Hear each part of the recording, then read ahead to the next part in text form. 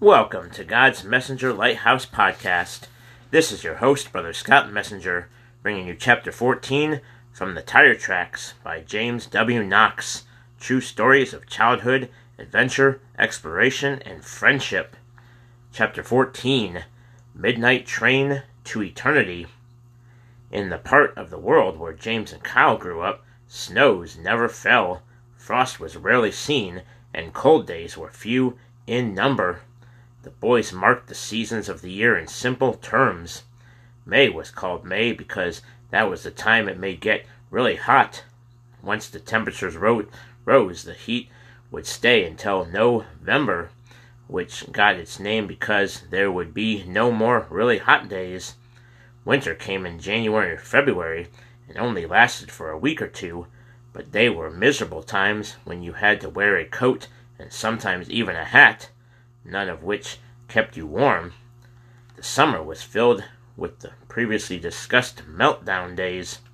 Meltdown was a word the boys had heard somewhere in school, probably during one of those safety drills where a loud buzzer went off and everyone got under their desk and put their hands over their heads so whatever the Russians had launched at the U.S. rocket launching base just 40 miles away would not harm you. While the purpose of these drills actually seemed to be scaring the daylights out of small children so that they would live in fear the rest of their days on Earth, the boys loved them because atom bomb fallout drills, fire drills, tornado drills, and all the other look at all the ways your life could end tragically and suddenly drills meant no schoolwork, at least for a few minutes. On a meltdown day, Kyle and James played football or rode their bikes or walked in the woods and watched the last dry patch of their t-shirt turn dark. When they were completely wet, one of them would cry, "Meltdown!" And with groans and moans, they would fall to the ground and pretend to die, like the people they saw once each year in the movies shown at school about what would happen to little boys and schoolgirls if someone ever dropped an atomic bomb on them and they were not able to get under their desk fast enough. All these hot days were perfect for adventures in the water, and there were all kinds of great things in and around the water. Some of them were real. Some of them might have been real, but the boys never actually saw them. Water bugs looked like little black balls with tiny stick legs, and they bit hard. Big brown horseflies, which look nothing like horses, but do look like flies, and yellow-orange deer flies, which do not look like deer or flies. And why is it not deers? Would keep dive bombing and you until you killed them. Many times these fierce insects would take a smacking, lie on the water without moving for a while, and then buzz right back at you. There were plenty of snakes, but they were always more afraid of Kyle and James than the other way around. Okay, almost always. There was once a water moccasin that chased them away from Dead Crow Lake, but after they ran halfway home, the boys stopped to rest and then could not be sure if it had been a snake or just a black stick floating in the water. The waters were home to green turtles with yellow stripes, and both the turtles and the stripes came in all sizes. They liked to lie on the banks and soak up sunshine. They were very timid, very fast, and almost impossible to catch unless they were wandering from one body of water to another. There were brown mud turtles with soft shells and necks as long as their bodies. They looked nasty. They felt nasty. Whenever the boys were in the water and something would bite at their toes, they always yelled, "Soft shell attack! Soft shell attack!" But they never actually saw one of those grotesque brown turtles bite them. The gopher turtles looked like strong gray German tanks. They lived in the sandy regions and dug wide tunnels deep into the ground with their strong front legs. They were easy to catch, as were the pretty round box turtles with their colorful shell designs. The trouble with catching a turtle is that it really did not do anything. A couple of times the boys painted names or numbers on captured turtles, but they never saw one of these marked creatures a second time. Some of the fish in the bigger ponds and canals would snap at the boys when they swam. The boys called them piranhas, and remembered how that in moments they had completely consumed some kind of animal in a Tarzan movie, but the fish in the waters of the tire tracks never did more than nibble. For a while there was an alligator that lived in a shell pit near the Hole 4 canal, so that place was off limits for swimming, not for throwing rocks at the gator. There was also some kind of sea monster that was said to live way out in the swamps, but that was a tale James and Kyle never fell for. They were almost certain it was a grown-up's way of trying to keep them from going too far into the winding maze of canals, or winding maze of canals that stretched westward from the tire tracks. Anyway, it was wintertime, or as wintertime as it ever got where the boys grew up, and it seemed the season was right for a campout. "Let's head east toward the Forbidden Lands and search for a campsite," said Kyle one afternoon. "Great idea. We've never spent the night out there," James replied. Off they marched along the double trail with a distant and very weak sun high above them. The air was cool and the grasses were dry.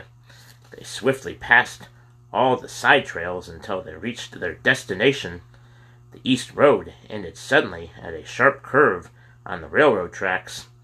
This curve was raised up very high, 10 or 12 feet above the ground on which they stood. The boys ran up the slope and took a good long look around. It was a great view. Stretching out before them were the prairie lands through which they had come. To the right they could see all the Forbidden Lands, woods so thick and filled with thorn bushes that the boys never had explored any of it and never would explore all of it. Beyond this dark and scary wood, the boys could see the rooftops of the Mafia headquarters.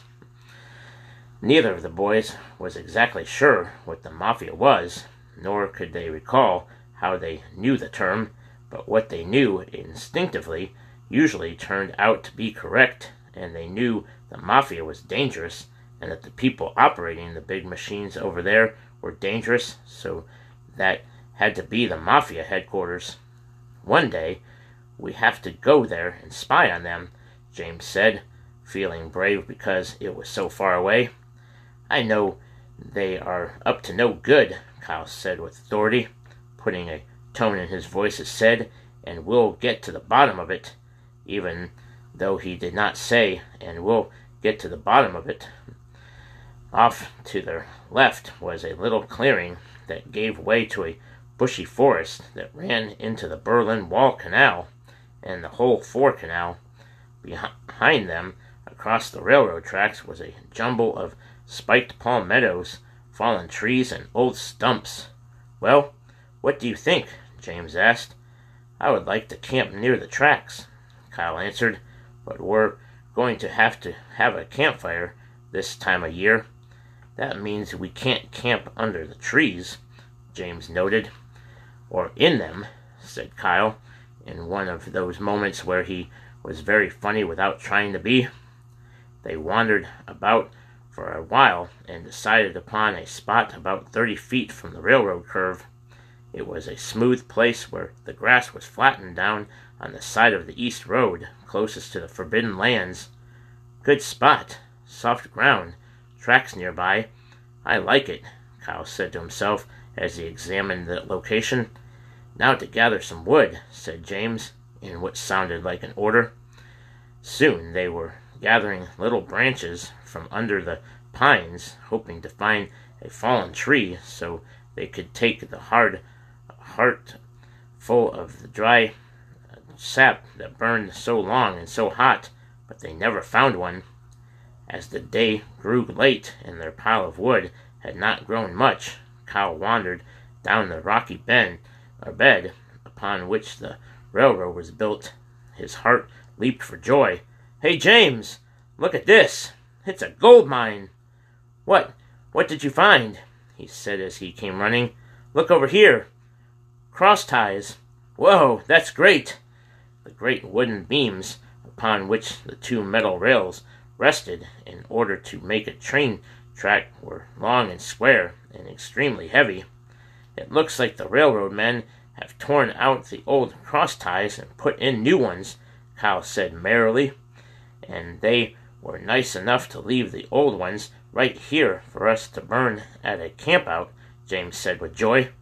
"Let's get some and drag them over to the campsite," Kyle shouted. "That will be perfect," said James happily. "We'll each grab an end," Kyle stated as they were already bending over to do just that. Before he could say, "And we'll carry them over to our site," the boys tried to lift one, and with all their might they could not budge the big piece of wood. It was just too heavy. "So much for our gold mine," said James, his happiness gone as quickly as it come. But when the boys set their hearts and minds on something, they did not give up. They tried both getting on one end to lift just half the cross tie and flipping it over.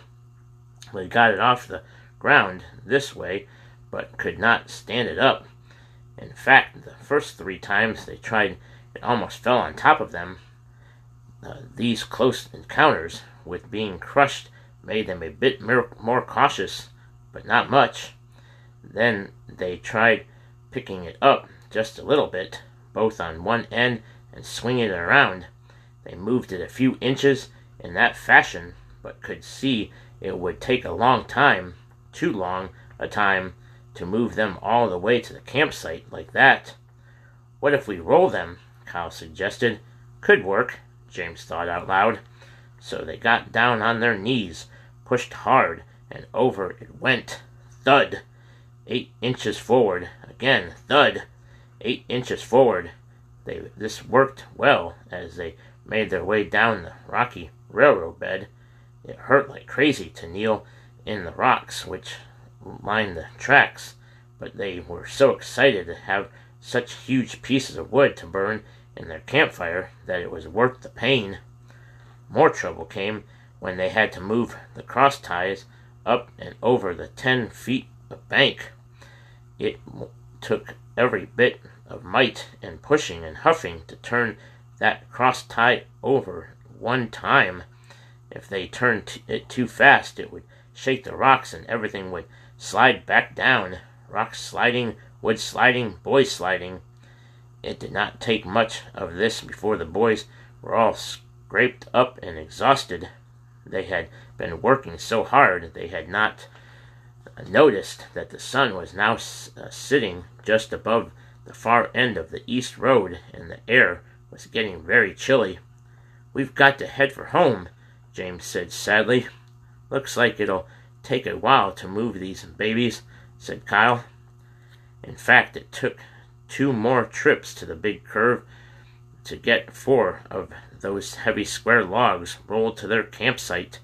They stacked the beams, they put their other wood around them, they planned where their sleeping bags would be placed, and best of all, they sat under the timid winter sun and talked about how much fun they were going to have at their campout. That week at school, the two could talk of nothing else but the upcoming campout. They invited their pal Robert to come with them, and he was thrilled to go. On Thursday afternoon, they met at Kyle's house and got their gear together. James called the roll. Kyle and Robert reported the facts. Sleeping bags, 3. Food, hot dogs, marshmallows, 2 bags of cookies, 2 bags of chips, 4 apples. Drinks, 6-pack of pop, said Robert. Pop, said Kyle and James curiously. What's pop? These, he said, holding up cans of soft drinks. Oh, you mean Cokes, said Kyle. No, these aren't Cokes, Robert protested. "Sure they are," James said informatively.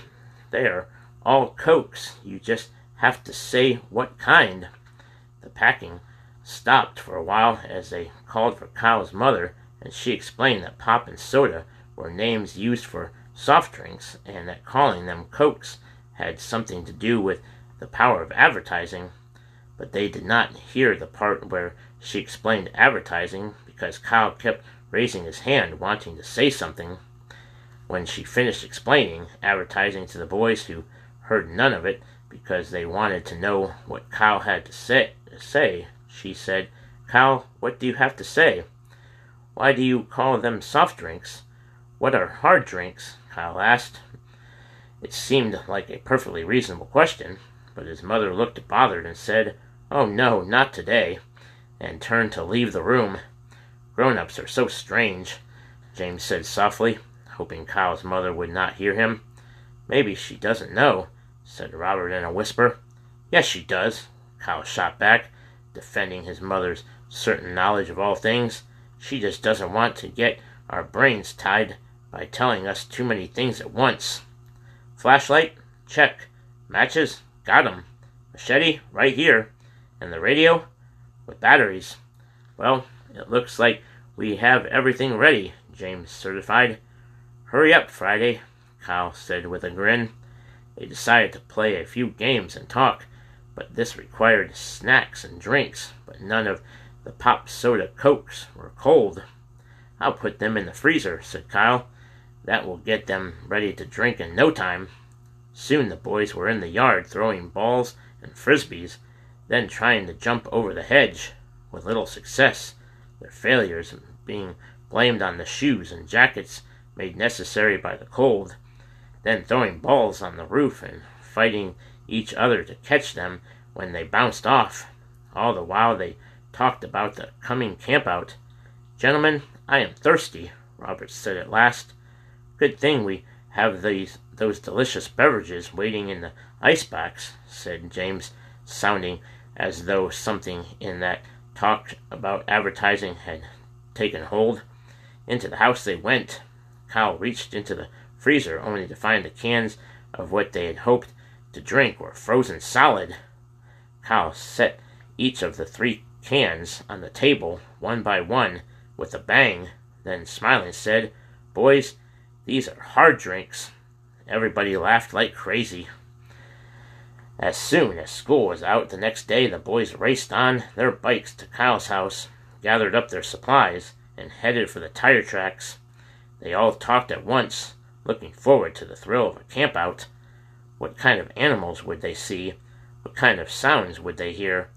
Would there be hoodlums or wolves? What if someone from the Mafia headquarters saw their fire? Was there a panther in the Forbidden Lands?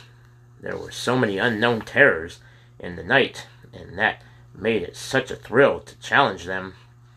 They found their campsite as they had left it, made a last swing through the nearby woods to pick up small branches that would burn, and then waited for the night to fall. Just before the early sunset, they felt the ground begin to shake. Then they heard a rumble in the distance. "Train!" yelled James. "A train is coming!" "Let's get out of here!" cried Robert. His 2 companions looked at him with wonder. Get out of here," said Kyle in a tone meant to correct his younger friend. "This is why we chose this spot." James had already run up the steep bank to the railroad tracks. He carefully laid the pennies which they had brought for the train to crush on one of the rails. He hurried over to the opposite rail and placed the empty can that had once held non-frozen soda pop coke. Then he caught a glimpse of the big locomotive starting to round the bend and scrambled down the bank to stand with the other 2 boys. It was like being in an earthquake. The ground was bouncing beneath them. The roaring noise of the train grew louder and louder. They began to pull wildly on imaginary cords above their heads, pleading with the engineer to sound the horn. He saw them. He waved. "Woo! Woo!" He gave 2 blasts of the whistle, the second longer than the first, just before the engine roared past, and a sound like a hurricane blasted the boys' eardrums as the big metal cars whizzed past.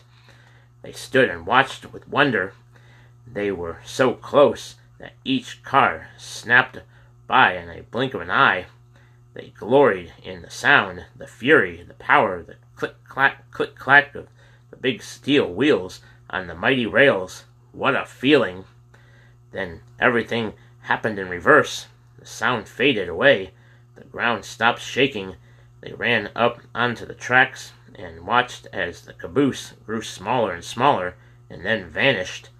They did not take time to ponder how grew and smaller could fit together, for they were touching the rails to see how hot they had become, searching for the pennies they had been told would be big and flat, and for the can to see how completely smashed it must be.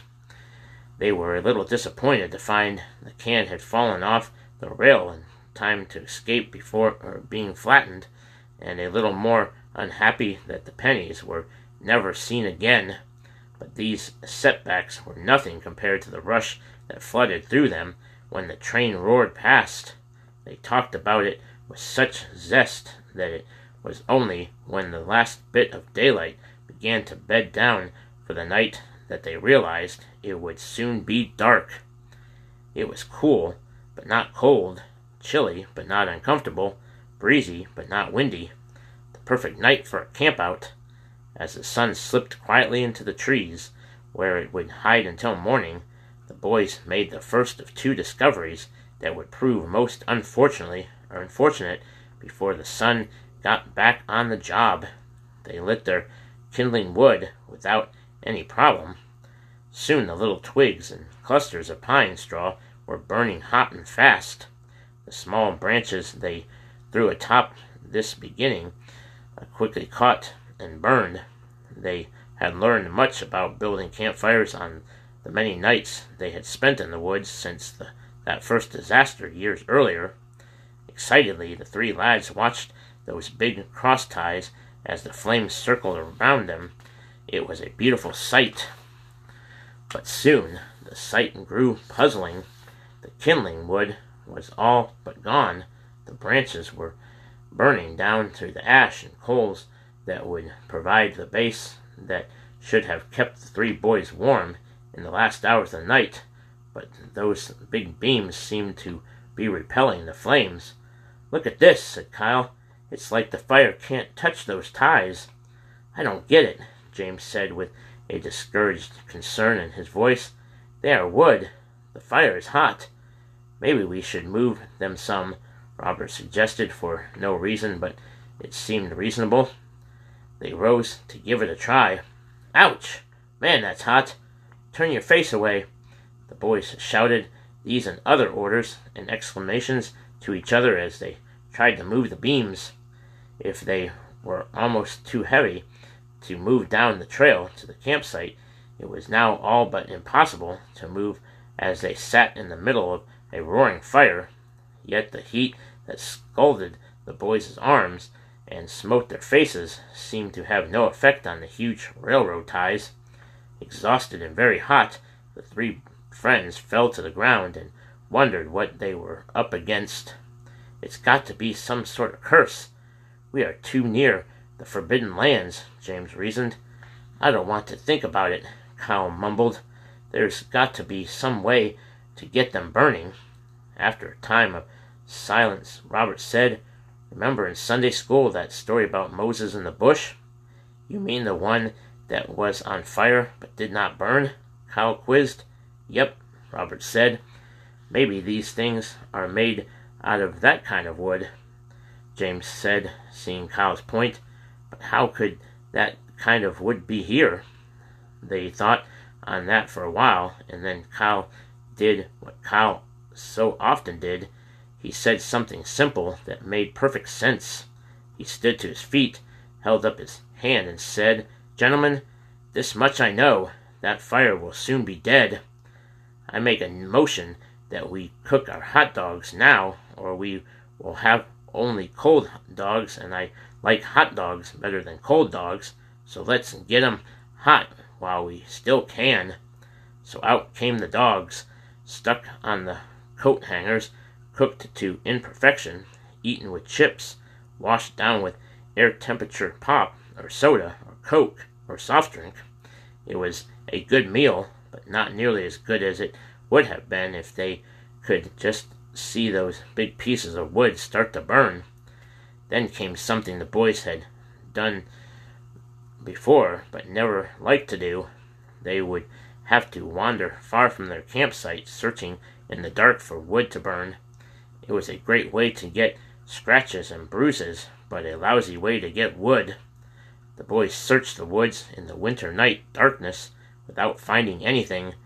They kept looking back at the dwindling fire, hoping it would spring to life, and making sure they did not wander too far and get lost in the darkness. Kyle stumbled upon a palm tree and brought back an arm load of only dry fronds, which he found beneath it. These burned hot and bright, lighting up the area around them, but they died out quickly. Robert came in dragging a large branch he found. Well, actually it found him, and reached up to grab his leg and hurl him to the ground. James ran to help him, and they tossed it on the cross ties, but it was damp and rotten from having been on the ground for a very long time, and when it hit the fire it just crumbled into bits. With all their attempts to ignite the railroad timbers frustrated, the boys sat down to talk, listen to the radio, and count the stars in the crystal clear sky. As hours fell away and the fire slowly died out, they noticed that the cold had sent its evil spirit to begin tormenting them. It first began to squeeze its invisible hands around their knees, causing them to ache. It then blew upon their fingers and toes and ears, making them to hurt. They tried to keep talking, but their cheeks and lips were getting hard and starting to crack.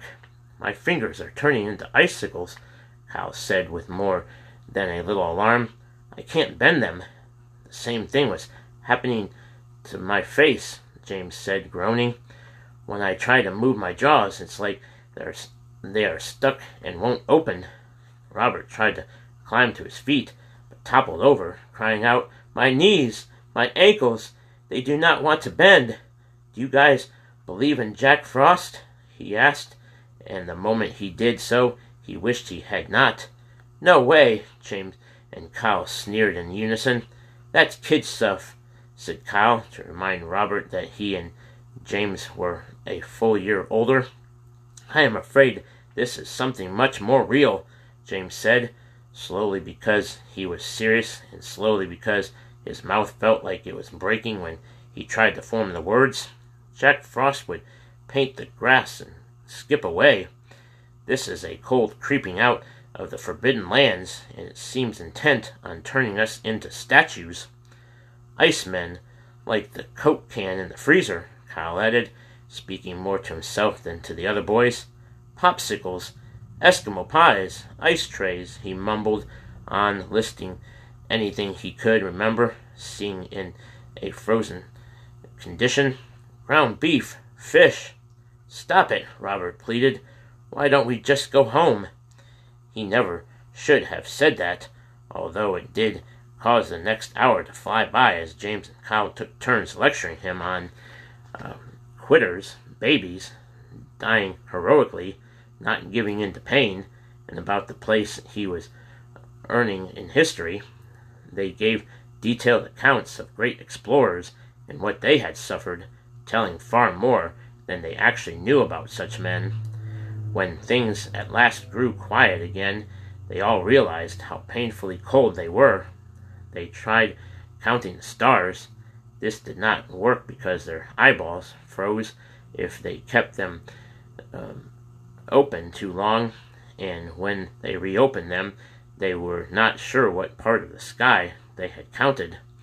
They made jokes about the ancient people who pretended they saw pictures of things in the heavens, for all that was passing by above them was a jumble of white dots.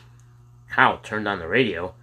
They had a modern state-of-the-art battery-powered transistor that almost picked up a station clearly if you could get the round dial to stop in just the right place and then stay there when you set down the device. They listened to a few songs which sounded so far away. Then a man who seemed very excited said, "We'll have a special weather bulletin right after these messages." A flurry of conversation drowned out the commercials and would have done the same to the weather report, but Kyle said, "Shh, it's coming on." Then came the bland voice of an unconcerned announcer. "This is a special warning from the National Weather Service. We are calling for a deep freeze tonight. Low-lying areas will see record cold. Be sure your plants are covered, your pets are inside, and your pipes are wrapped for protection." Whatever hope they had went away when Kyle clicked off the radio right after hearing that the time was 1:05. James tried to say a few things about what they were about to accomplish, but this time even he had his doubts. They got as close as they dared to the faintly glowing embers of a fire that never quite did its job. They told and retold tales of their campouts when fires had burned warm and bright, but that only made things worse. They reminded one another of how thick clouds of mosquitoes would torment them on summer campouts, and how these cold nights helped to kill so many of the treacherous no-see-ums, the tiny sand gnats that came out in the evenings and put little bites upon you that drove you mad with itching. They made the difficulties of hotter days sound as awful as they could, but it was no use. They were miserably cold. The boys climbed as deep inside their sleeping bags as they could, and began to pass in and out of a fitful sleep. How long a time had passed none could say, but James shook Kyle forcefully. "Are you alive?" I think so," Kyle said, trying to sit up without much success. "It's Robert. I think he's gone." "He left?" Kyle asked, slithering out of his cocoon. "Not that kind of gone. Come look," James said, grabbing Kyle by the arm and pulling him around the fire pit, which was now void of any fire. "Look!" He pointed. Robert was lying on his back, with just his face exposed. The dim glow in the pale moonlight twisted and distorted the features of Kyle's face so that they were all out of proportion. The boys did not see the faintest of clouds drifting aimlessly through the nighttime sky, but the shadows they cast made it look as though parts of Kyle's face had been eaten away. He had one cheek, but only a black space where the other had been. Half of his forehead and part of his lower jaw were gone. He was motionless.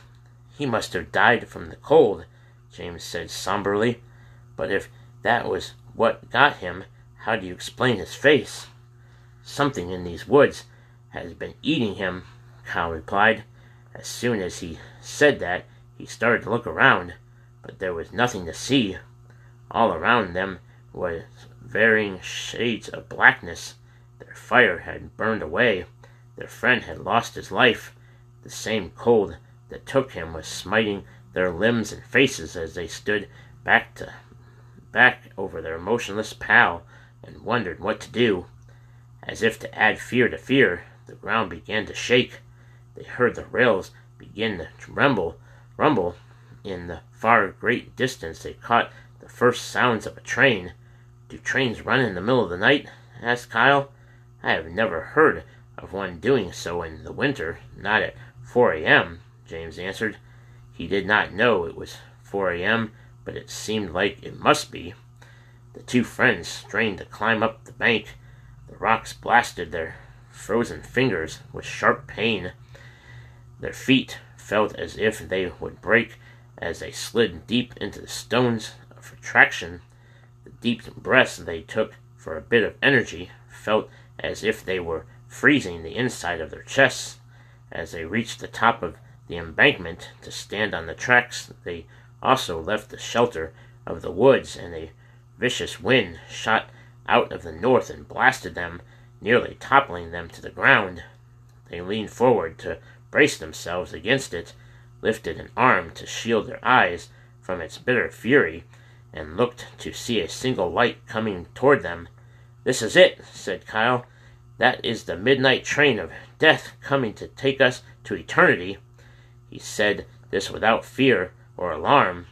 It was more like resignation, as if he was saying to the cold and the night and to whatever had claimed Robert, I give up. You win."